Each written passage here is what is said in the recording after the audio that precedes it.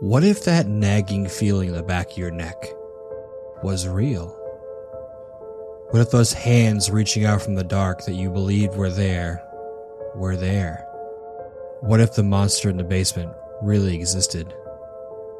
And what if there was really something under the bed? Would you have the courage to face your fears? Hello, brave souls, and welcome back to Fear. In tonight's episode, we have a story called Blood and Gore 84, written by Digitama.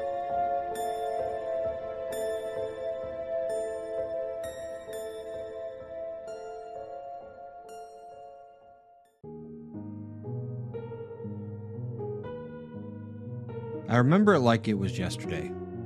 The Wrath of the Lich King expansion for the World of Warcraft massively multiplayer online role-playing game had just come out. And nobody thought more of it than myself, and my brother Derek. I was 18, in my last year of high school, and ready to take on the challenges that life brought afterwards. And, although my brother was only a year younger than me, he was my complete opposite. I was quiet, didn't have a lot of friends, and rarely left the house on weekends, even during school breaks. Derek, however, was very outgoing and was out every Friday partying with his friends, and during the weekdays would often go to have coffee with them. I think that he went through 3 girlfriends before I even had one. But there was one thing that we most certainly agreed on: video games. So after we got a copy of the expansion, we installed it and started playing like there was no tomorrow. After 3 months, I had already earned about 80% of the in-game achievements. Due to my brother's constant nights out and occasional hangouts, I was way ahead of him in the game. At one point, after defeating the game's final boss, the Lich King, I started to feel that the game had little left to offer, and with time, stopped playing altogether. Derek didn't follow in my footsteps, as he still had a lot to work to do in the game. I even gave him my account so that he could play through the rest of the game easily. Weeks passed, and I noticed my brother wasn't going out as often as usual. When I confronted him about it, he answered that it was simply because he enjoyed playing the game, and that he started playing with someone off of my in-game friends list, Blood and Gore 84. I looked at him with confusion. I said, "Come again?" He again said the name, Blood and Gore 84. I found this weird, as I didn't have anyone on my friends list except Derek and a couple of my real-life friends who played the game. But none of them went by the name Blood and Gore 84. I explained this to him. He shrugged his shoulders and brought me to his computer to see it for myself. Indeed, there it was, on my friends list, Blood and Gore 84. My brother continued on, saying that while talking to Blood and Gore 84, they stated they were a girl from a town near ours, and she was playing as a female Blood Elf Paladin. I asked what the 84 stood for. My brother said it was probably her birth year. She didn't give her full name. She just introduced herself as Lucy. She confirmed that she didn't know me in real life, just through the game. So I deduced that I added her to my friends list after we raided together or something. The girl eventually gave Derek her full name, Lucille Ferdinand, and even her phone number so they could stay in touch via text when they weren't playing the game.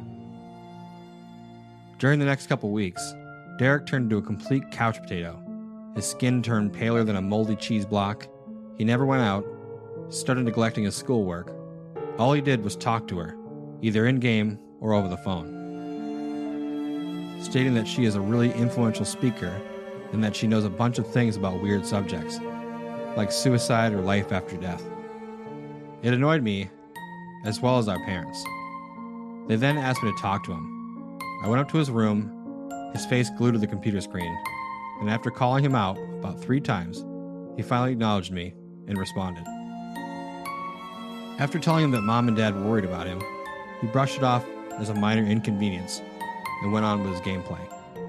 I then flipped and yelled at him as if he was really ready to let his life fall to ruin because of some stupid game and a girl he's never seen. He then admitted that he has no care whatsoever for the game, that he just enjoys conversations with Lucy, noting that she is very deep-minded and smart. He continued, saying that she knows a lot about religion, death, and what happens after it, and that she completely changed his views on life and our religion, pointing to the crucifix, which was once hung on his wall, in the trash can now. It was then that I asked myself, who the hell is this girl? After seeing the trashed crucifix, my face became pale and expressionless. As I walked out of the room, staring at the floor, countless of other questions plagued my mind before I went to sleep that night. What happened to him? Did he lose his mind? If this girl is really this advanced, why does she go by the name of Blood and Gore 84? Why does he crumble under her claims? The next day, after I came home from school and ate my dinner, I noticed my parents were gone. My brother came downstairs and said they went over to our uncle for a poker night. He followed by saying that he needed to ask me for a favor. When I asked what the favor was, he said that he needed me out of the house for the evening, as Lucy was coming over for a WoW playing session, and that this could be his chance to ask her out and start dating her. I reluctantly agreed because it really seemed like my brother was into this girl. I then noted that since she was born in 84, wouldn't that scare him a little because she's older? He stopped to think about it for a second, but then answered, "Nope, I am 17, and I know how to take care of myself." I gave him the seal of approval and went to have a drink with my little group of friends at the local 24/7 pub. "Bye, bro. Take care." I smiled as I left the house. It was about 4 a.m. when we called it a night and all went to our separate ways. Driving toward my house, I saw what looked like police lights flashing in front of it. It really was the police. I exited the car and saw my aunt holding my sobbing mother. When I asked what happened, my aunt said that when my mom and dad returned, Derek was nowhere to be found, and the house was ransacked from top to bottom, and that my dad and uncle went into my uncle's car to go look for him. My eyes teared up. I burst into the house. There were policemen everywhere, taking notes and photographs. There were black stains across the walls, the chairs thrown all around, some even broken. The plasma TV was lying face down on the floor. I then heard the policeman say, "You gotta see this, Chief." In the trash can kitchen was a heap of crucifixes from around the house. I started yelling, "It was her! Blood and Gore 84, that bitch!" The policeman looked at me as I was some crazed drug addict. I ran frantically into my brother's room, turned the computer on, and logged into World of Warcraft account. What I saw made all the blood in my entire body go from warm to cold, and turned my face into the shade of white paler than snow. One user from my friends list was online, and the username wrote, Blood and Gore 85. I sent a threatening message, and a dozen more after that. I never received a response.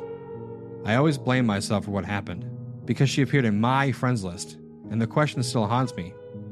Was I her original target? And if I was, why? To this day, the number of the username keeps going up.